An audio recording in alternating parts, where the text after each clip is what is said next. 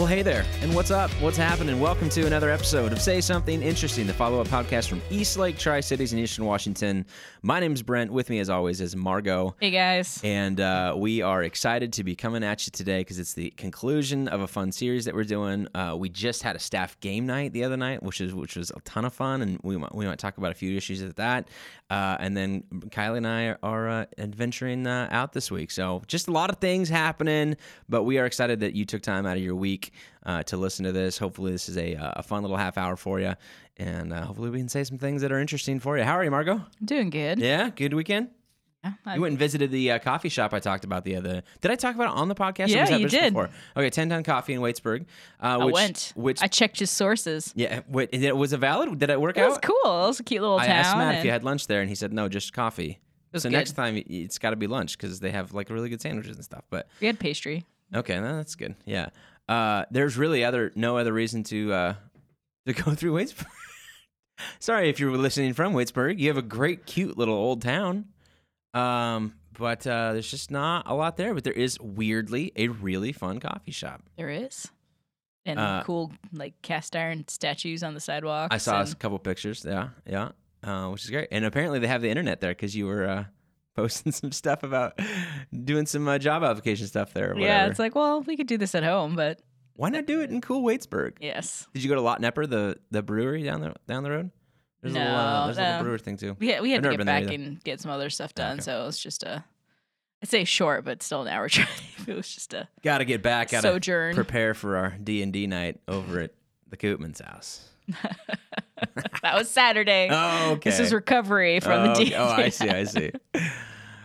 Good, excellent. I'm trying to think if we did anything fun this weekend. You didn't go to any games? No football games. I watched a few. No, Kylie and I leave for a little Hawaii vacation tomorrow, so we were just kind of like, I don't know, dinking and Stay dunking home around and the house and not doing much. Not spend the money Try not to before. spend money. Exactly, that's how it is. Struggle's so, real. anyways, it's all good. But we also just finished up our Flipping Tables series, week 4 of that sucker. And it's good. It's in the books, man. We did an Old Testament exegetical teaching series, Margot. That is we something did for it your resume. together. That is something, man. And hopefully it was at least mildly interesting. I felt like as I was going through like the chiastic formula, which I don't know if all it's I all geeked that out about that important. because I like remember. I'm like, oh Yeah. so good. But you're like you read it and it fills the pages of commentary. Like when you and I read commentaries, which are like these books that are about the Bible or whatever, and different authors and different theologians, and here's their takes on it. Anytime you're in Old Testament stuff, there are chiasms like all over the place because that was just such a common thing for them. And so they make up a huge percentage or a significant amount of material in a commentary. So it feels weird not to include it in a message. But then as I'm writing it, I'm thinking people are going to love it. I'll be honest, as I'm delivering it, I'm like, got to get through this fast. Quick. I gotta get to that Beautiful Boy trailer as soon as possible. And now a media break. Yeah. And now Oh a my word from your gosh. sponsors. Yeah, exactly. Yeah, it was good. So, had you seen that trailer before for the movie? Yeah. Yeah. Mm-hmm. Man, I cannot wait. It was like a Steve Carell day yesterday. It's Did you just notice that? I struggle with sad stuff.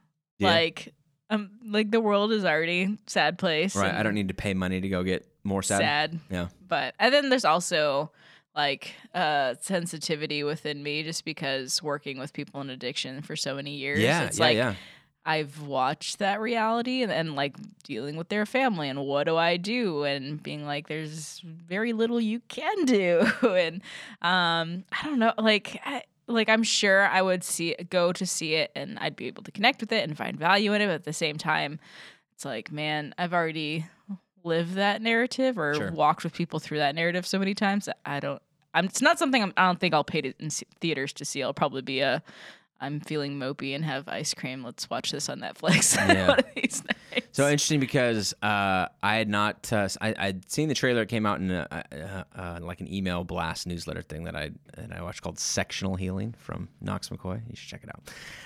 Get it? See what he did. I do. Okay. So he included this link, and then I watched the clip and I forwarded it to Kylie. I was like, "This is gonna be one of our we're gonna like this movie. This is kind of our style. We like these ones." and we like Steve Carell too. And then I was at Costco and saw the book, and I picked it up because I was like, I need to know. I wanted to have insight into this world a little bit more because unlike you, I've not worked in inner city ministry, and I don't have family members who I've watched go through I've counseled people who are like in the midst of it, but it's different when it's like your kid and you've watched like the potential go away. Do you know what I mean? Like they had so much, and then the long journey of the lies that you didn't know were lies, and then the lies that you're pretty sure were lies, and that it's just confirmed, and this degenerative progression completely down and downward spiral, and then you're not sure like what's on the other side of things. So because like on Sunday we heard the story from Betsy.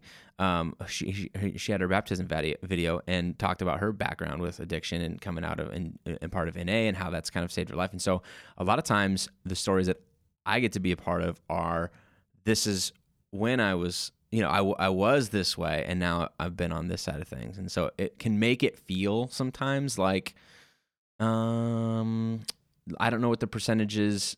I would probably feel like the percentages of recovery are higher than actual experience. Does that make sense? Because people who are still caught in that are probably not like I'm thinking just within my family. I have 3 family members that I know that have struggled with drug addiction, and 2 of them died. So it's like the statistics probably aren't as much in favor as we'd like to think, because it's really easy to tell your victory story and a lot harder to tell your reality. Yeah, so. Right. And that's part of it. So the book was written by a guy who's an actual like author, writer, journalist type guy. I think his last name is Sheff. David Sheff sounds right, but I don't have it on me. So anywho, it follows his son. His wife and him split at a pretty young age for his son, and they're they do the whole cross country, spend summers with me or summers with mom back on the West Coast of California, and East Coast with me during the school year. And I mean, just kind of like the mess that kind of the instability that provided. And the dad's wrestling with grief over how much guilt, did my decisions with my inability to resolve things with my ex-wife affect now my son, right? And so he's got massive guilt stuff and trying to help and doing those. But the crazy thing is when you read it, like the kid had a very well-to-do childhood. Both parents had a lot of money. To be able to shuttle your kid back and forth, that's spendy. He had like more frequent flyer miles than most adults do. He went to like this progressive school in San Francisco that's like, all kinds of, they had this and that and the other thing, and all parents who were super involved with their kids' lives, and and I mean, not perfect definitely, but not like broken, that most people would be like, okay, that's probably going to parents were users. Yes. Exactly. Nothing like that. So that's the hard part for this guy as he's writing this, is kind of like a cathartic, I'm doing this as an outlet for me, and makes mention right up front, like we're not like through the thick and the thin of this thing. Like my son is doing okay. He's doing better now, but like, the story has not been written. He's not like happily married with 4 kids in a Honda Odyssey van. You know what I mean? So he mentions that his son gets involved with, pot early on. He's like, kids are kids, blah, blah, blah, blah. And then it kind of progresses. And then he mentions that, and I don't want to ruin the story. You should still watch the movie anyways, but gets into meth. And the kid talks about how all the other drugs were like, fine, like I could take it or miss. And then when I had the meth, it was like, game over. This is my drug of choice, essentially. And I did not realize some of the statistics surrounding, and I don't have the book in front of me, but and the point of it was not like clinical research type thing, but he began to walk through some of the addictions. Like we downplay, we think of meth as one of many different type of chemical substances and things. He's like, it's like the worst of the worst, man. It is insanely addictive, and the stuff that it does, it's not if you do it enough, you'll get addicted to it. It's you don't even know what one take will do on this stuff and how it changes. Like everyone knows that, I think, about heroin, and people just forget that meth is right up there in the running and when you more think of accessible. Crack, crack cocaine, meth, heroin, it feels like, half dozen the other, whatever. And it's like he's basically saying, I'm not saying this because my son was addicted to it. I'm just telling you, like, when you look at the stuff on this, the numbers on this, it is crazy, crazy, crazy. And so he then began to seek out rehab centers for people who focused with meth stuff and talked about, going to, money's no object, that kind of thing, well-to-do, we'll send you to wherever. And just the numbers of what they are saying their success rate is not great. And the actual success rate is oftentimes less than what they sell on their brochures because they're trying to get, they're marketing their services, right? So obviously we're going to be like, it's this. And he's like, the numbers that they're marketing are not great. Mm-hmm. And so the actual numbers are even less than that. He's like, we're talking like single digits percentage-wise for like full recovery from this stuff, which is crazy. It's so I will say crazy. My little promo here. Working with the Salvation Army, our rehabs are called ARCs, Adult Rehabilitation Centers, and they have men's and they have women's all throughout the country. But that's usually what your thrift store sales go to, is to keep those running, because the rehabs that they run are completely without cost to the rehabee. So they get room, they get board, they get drug counseling, detoxing, job training. Oftentimes they put them to work in the stores to kind of be like, let's build some job skills. Let's see like what it's like to live with recovery and still be in the workforce and all these things. And I think the last report that we had is that we had a 42% recovery rate, which was actually head and shoulders above a lot of places in the country. So if you know anyone that could need that and is hampered by financial issues, look up your local ARC. Yeah, I think I do. Like, I showed the movie trailer clip on Sunday, and I said, I get $1 every time somebody goes to the movie. Obviously joking. I do think you should go. Everybody should see it. Maybe not in theaters, like you said, because depending on your background and how close it hits the home, it might be something like, I need the privacy of my own house, please, thank you. Totally get that. But for two reasons. One, the idea of a lament. That's the point of it. Like, we're starting these new theology and film things here at Eastlake, starting this fall.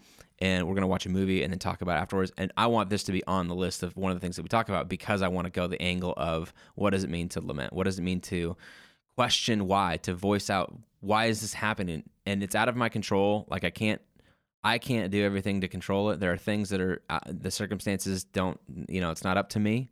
And yet I can still have emotional feelings and drives for or against this kind of stuff.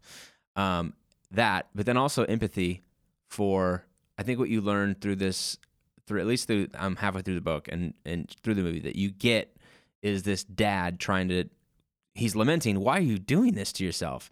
And then, but also like humanizing the addict and saying, like, I see some of the pathways of these decisions, and I'm trying to, anyways. It's hard if you don't have personal experience and you just see, like, drug users to you are the people that are panhandling on the street corners and I don't know, like, we insulate ourselves from it, and I think that's kind of like an animal response to, like, I don't know how to feel about it. I can't connect with it. And it makes me uncomfortable. Using drugs is wrong, right? I went through the DARE program. I knew that. So I'm just going to distance myself from connecting with you in any way. And I feel like to a certain extent that's okay. But to another extent, that when we look in, when we lean in, I think we are doing society a benefit, because these become people, not that the decisions that they've made are good or okay, but then when we see people as people, I feel like the way that we treat them and the way that we want to help them through this changes a little bit. Yeah. And you get the emotions of a dad with his kid, right? Yeah. The kid who you've invested 18 years of your life into, not to mention how much financial resources or whatever, but like these are my genes. This is me, you know what I mean? And he's going, he's replaying in his mind, what could I have done different? What could I have done different? Just understanding we don't have control. Right. Like, I like to tell my husband when he hears our neighbor kid banging, kicking on the walls when he's in timeout, I'm like, here's the great thing, babe. When you have a kid, you don't have control. You don't have the control that you think you can do your best by something, and eventually life can happen. And how are you going to prepare yourself to be the best parent you can be with this autonomous person? Yeah. And the autonomy, like you cannot make their decisions for them, and you can't be around them 24 hours a day. You can't know that. You can do that for a period of time, right? You can get 24-hour surveillance coverage, or they're going to be in some sort of a rehab center. There's a Black Mirror episode on that. Yeah, there is. But at some point, that begins to fall down, and they are going to have to choose for themselves what are they going to do.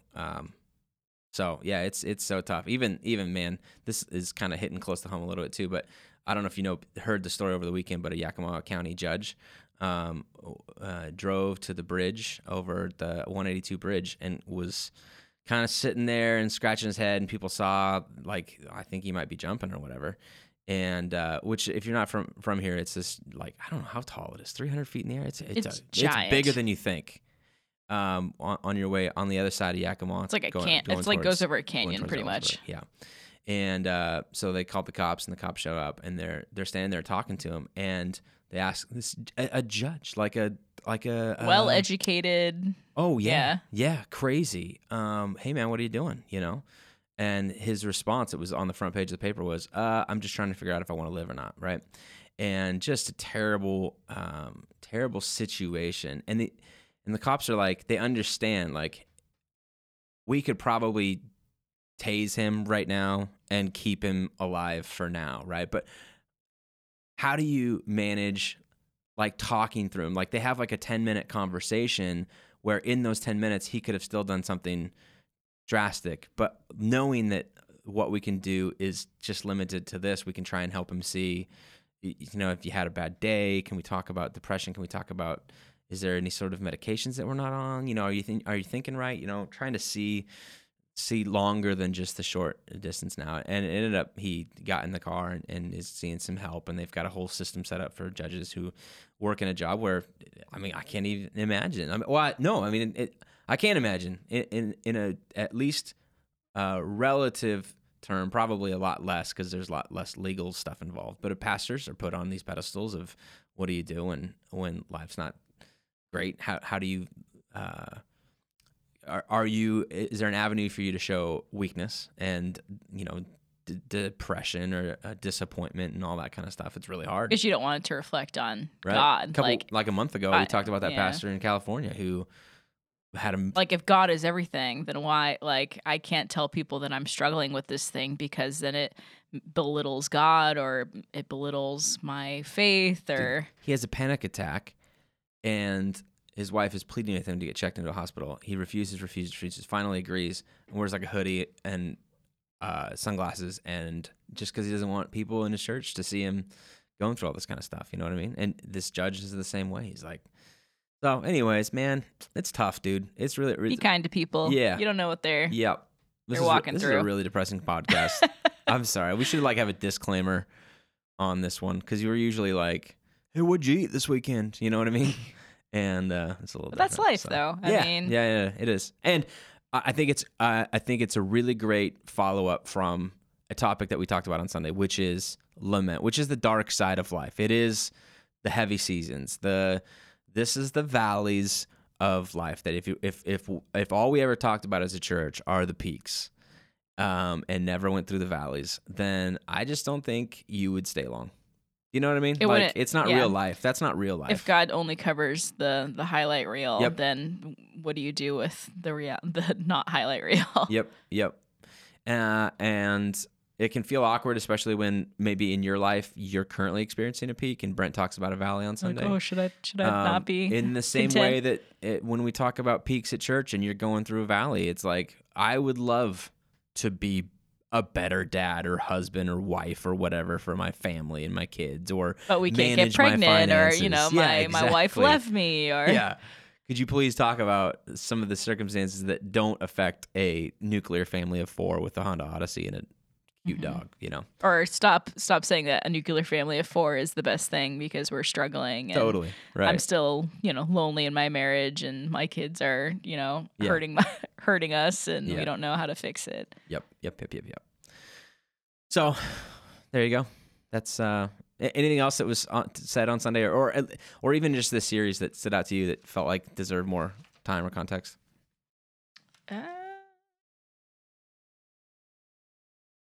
I liked your conclusion about MLK chiming into MLK. Well, no. Even after that, how you talked about like the political side of things. Like, I could tie this series into specific things that are going on, but the better thing to do is to understand that there's a root to all these issues, or not that these things aren't big and significant, but there will always be something They're all new. Time sensitive, and they are gonna go bad or sour, or it's a year from now we might not be talking about this, so that would be a waste of. Hopefully, we're not. Not to be like super. Keep the depressing train rolling. But a good example is I saw today that today marks the 1-year anniversary of the Las Vegas shooting at that concert. Really? I'm like, it's already been a year? A year. But this is an example of like, this is something that is still like, it doesn't diminish the importance or the brevity of that situation. Yeah. But like life is going to keep chugging on, and that feels like 3 years ago. Yeah. Yeah. And there's going to be things that are going to continually arise, and how do we position ourselves personally to be proponents of justice that isn't just for one fight or one season, but for all seasons? I mean, it's the same principle of the whole give a man a fish and you feed him for a day, teach a man to fish and you fish for a lifetime. But you do have to give him a fishing pole, right? Here's your fishing pole. That's the idea of I'm teaching you how to, hopefully, teaching myself and teaching all of us how to think properly about injustice, and which the highlight for Amos was don't be so blinded to certain indicators to think that you're all right. Like, take a real hard look at what you've come to accept as socially acceptable and make sure that those line up with the sort of justice that God wants us to live uniquely. And the church is the new Israel. So like, I want you to do things differently than what is being done elsewhere, so that people see the way you live and want to know more about me as a result of that. So yeah, it's good. I like it. It's a fun series. It does feel good to kind of have that a little bit behind us in terms of just the exegetical and Old Testament stuff. Exhale. Yeah. I'm getting excited about a new series. It's going to be a little bit more upbeat and fun. So, and we got an exciting weekend this weekend, hearing from the Margot herself. This is what was the title that you decided to If Nothing Else. If Nothing Else. So if you are in town, come cheer her on. I will be watching from Nest Cam. We have exciting weeks because I have 3 more Sundays. Yeah, 3 more Sundays. So this Sunday is my last speaking. Yep. The following Sunday is my last on the worship team. Okay. And then the third Sunday after that is my last in the building for probably a good chunk of time. And we're doing like a little party Hoopla. Party of sorts on that Sunday evening. More details to come on that, but just know that block off the 21st, and we'll have it there. So yeah, good. All right, let's talk about our something interestings. We're getting into it a little early today. Not bad. we gotta let it off the hook. It's been heavy. We have been a little heavy lately. So good. All right. What do you got for us? Something interesting that you found? This is one of those things. If you haven't heard about it, I just want to make sure that you know about it. And there's a Twitter account, there's Reddit threads, but you just need to go into your Google and type in modern Seinfeld, like the show, because me and Brent were talking before the podcast started. I feel like fall and Christmas is a time of nostalgia. Yeah, for sure. Like fall is like general memories, and then Christmas is obviously like all your holiday memories. But me and Matt never seen Seinfeld before we started dating, so we went through all of Seinfeld. I don't know how he made it past, or The Office, or the like, hey, what's your name? How did he make it past that stage? If you're like dropping these Seinfeld references, and he's like, oh, I've never watched that. I would feel like that's a huge red flag. I'd be like, how did you miss this whole like cultural moment? I don't know, but I still love him. So that's good.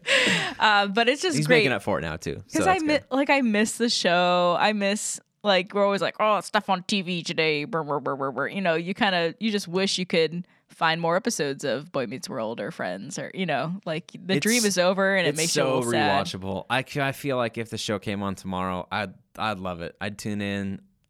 I would if Seinfeld came on. And again. essentially, Seinfeld was a commentary on society at that exact moment. So some of it is like not relevant anymore, like dealing with an answering, like the fact that an answering machine is like a heavy plot in several episodes. Right.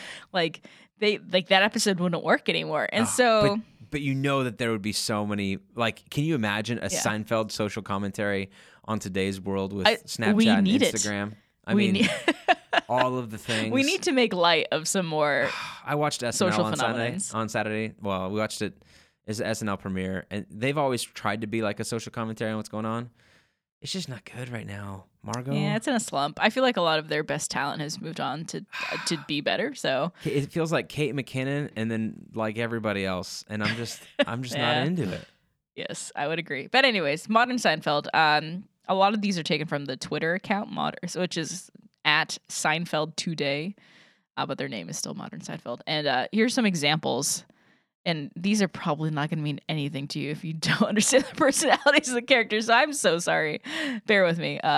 This is one I shared before the podcast recorded with Brent. Jerry's girlfriend dumps him for not wishing her a happy birthday on her Facebook. Jerry: I said it to her face. Elaine: but her friends can't see that and get jealous. So true. This is one of my favorite ones. Jerry gets paranoid about his girlfriend's past when her iPhone automatically connects to the Wi-Fi at Newman's apartment. Yeah, that's great. Like, what is the explanation for that? That makes, exactly. A lot of these are Jerry's, and I'm trying to find one that's not Jerry. When Jerry's girlfriend says he's no fun, he starts using emojis constantly. She dumps him. Jerry: I was being fun. Elaine: emoji guy is not fun. He's sad.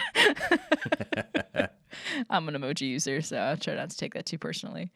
When a website claims Jerry is dead, he's annoyed people aren't more upset. It turns out Newman runs a website that spreads death hoaxes. I can just picture Newman doing that. All right.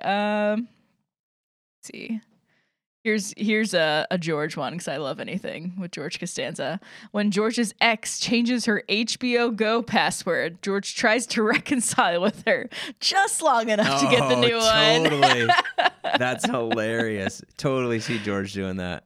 That's and then great. One last George one. George promises not to watch House of Cards without his girlfriend, but he can't help himself. She dumps him when he badly pretends to be surprised.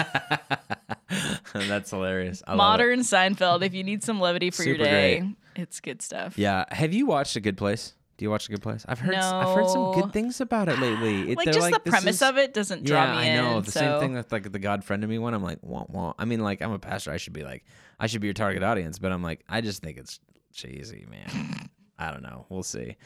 Speaking of nostalgia and old classic shows on Netflix and Hulu and all that good stuff, I heard a rumor that they are pulling The Office off of Netflix. Good thing I still have my season 1 through 4 DVD collection. I totally have the DVDs too, but that's gonna be a little extra work for me, and I don't know how I feel about it, because there's definitely been some times where we are looking for like a show and we're like, let's just roll with The Office, let's just do that, and it works. So I think they're just realizing that is a cash cow. I wonder of how many streams are at Netflix at any given time. The Office, and if it's not true, Amanda Stickles to blame. Just so you know, she's the one that told me. We had a surprise birthday dinner Amanda, thing. Amanda, why are you trying to ruin our lives? Yeah. Well, yeah. She's like, I don't know what we're gonna do with our kids. I was like, I'll sell you the DVDs for $100. All right. So mine has to do with TV as well. My wife and I, we've been struggling again, like TV stuff right now. It feels like a slow slump area. We're just waiting for a bunch of stuff to kick off. I don't know what I'm waiting for. Yeah, exactly. So we decided, we saw some advertisements come out for Survivor. Now, do you want to guess what season we are currently on for Survivor? It's got to be like 20 something. No, higher. No? Really? Yeah.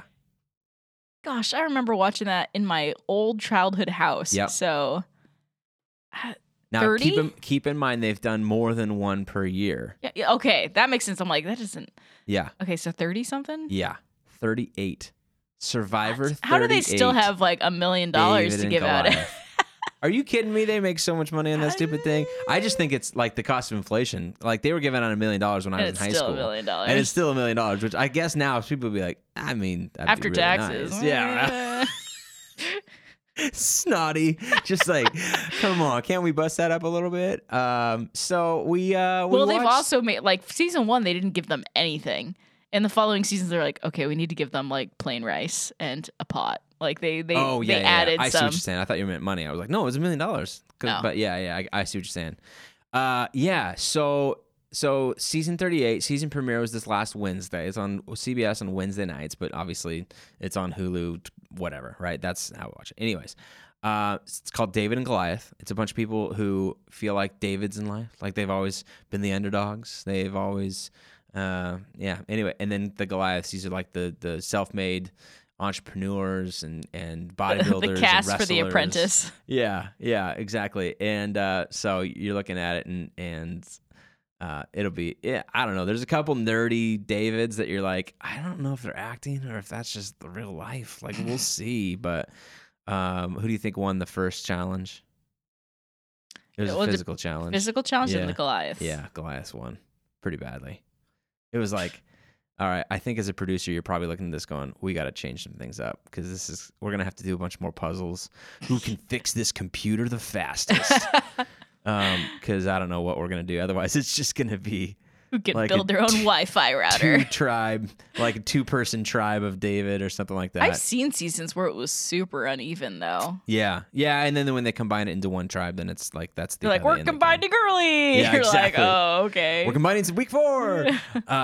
So Goliaths win. I'm providing. I want to offer a little critique for it. All right, just real quick. Because I don't the know if Jeff producers Probst's listening. So Goliaths win, and what they win is flint to be able to make a fire, which is the big. I mean, that's like the. I get it, man. They froze their butts off for the first 3 nights. You can see them teeth chattering, shivering. So fire's a big deal. So the Goliaths win on their boat ride back to their camping site or whatever. Like, you know how a boat sometimes will hit a wave and just boom. I mean, I've been in a boat before where it's just like, wow, it's like slamming this thing. One of the guys, the bigger guys, gets hurt, like slips a disc in his back, and they're on the beach, and he's like struggling to like breathe. They got like a heart rate thing. I mean, they made it look like call his family because this could be I mean, I don't know. It was crazy. And all the other David people are like freaking out, right? And Jeff comes off running, and he's trying to manage it as like a show still. And the doctor, and he's going, so is he going to be able to keep going? The doctor goes, no, we need to get him to a hospital. I mean, like, and he's like, I can't leave. I don't want to leave like this. Like, you know, and it's like emotional, man. The guy probably, this is like the highlight of his life, dude. Chance to win $1 million, be on television the first stinking day. You know, it's like the 3rd day, but the first show, you got to go out like this. And it was really sad. So here's my critique on it. He gets pulled. They bring in a helicopter. They fly him out, and Jeff goes over to the rest of the David team and does some like little counseling with them, like, well, you know, how you guys feeling about this? Everybody okay emotionally, that kind of thing. And he's talking them through this, and he goes, it's been so rough for you guys too. We're gonna have some flint back at your campsite. No, Margot. You're so competitive. I'm so competitive. He's like, he wouldn't know. Like, the guy that hurt his back would not want it that way. The Enneagram. No, exactly. If I'm going to win this, I want to win this straight up. The Enneagram 3 in me, the competitive side, was like, that's BS, dude. No. You can have some sympathy for him. You can be like, hey, man, that was really rough. You guys, kudos to you for bucking up and make this thing happen. But yeah, you're not having a fire tonight. No, that's not. So I am going to rain on your parade a tiny bit. All right. When I was working in Guatemala, we went to call and hired this local tour guide to take us through the rainforest because he had machetes and we didn't. And so important when it's like the world's highest concentration of jaguars in like one area. And, you know, red howler monkeys that'll pull you up into trees and disembowel you. Oh, yeah. So we're talking with this guy. He was really cool. And he worked on Survivor when it was in Guatemala. Yeah. Yeah, cool. And I was like, I'm going to hear some stuff that's not good, huh? Tell us Oh, like, what's the tea, right? That's the new. And he's like, yeah, it's not so bad. He's like, we go through a lot of like liquid bandages. He's like, we have aspirin on hand for the contestants. I'm like, you have aspirin? Yeah. I like go about my grocery shopping and be like, man, I wish I had some aspirin. And you're telling me if I'm on Survivor on a foreign beach, I could just snap my fingers. Just snap your fingers. And the PA's gonna come over with what you want, Valium? We got Valium. But he said there was like a lot, like, I mean, like people feel like they show them like so alone and isolated. He's like, you have a crew of like 50 people around this camp in a trailer with a generator that they're trying to muffle the noise. That's hilarious. So, cut the generator, we're filming. So yeah, he said it's not as brutal as you may anticipate it to be. Yeah, I wouldn't think it would be, but and they like force him to go out and kill small animals and eat their food, eat them as food or whatever. And you're like, yeah, but that's for show. Like you guys are there's other stuff going on. You're getting snuck some like astronaut pouch of something or other. Yeah. Here's pot roast in little Dippin' Dot format. Yuck. All right, I think that'll do it. Oh, so the bottom line of Say Something Interesting is Survivor's back, guys, and it's on Wednesdays. And if you want to talk about it, then watch it, and then we can talk about it. But if you don't want to, that's fine. Yeah, there's not a lot of people. We used to have like Survivor watching parties, and that kind of has fizzled. Like that was a long time ago when it was like the show, and it's still I think it's still a cool social commentary on like the dramas and the alliances and all that kind of stuff. But I can get it. If you're over it and done, I get it. I get that too. So. All right. Well, I'm off. We're out. Tomorrow we fly off to Hawaii, and Margo, you'll be doing the podcast. Probably not solo. I mean, you'll probably find a little guest to come do it with you next week. Sure. I'm back on Wednesday, but right. You'll probably want to record before that. So I'll find someone. Yeah. Make it work. Do it. Awesome. Thanks, guys, for listening. Have a great week, and we'll catch you next time on Say Something Interesting. Peace.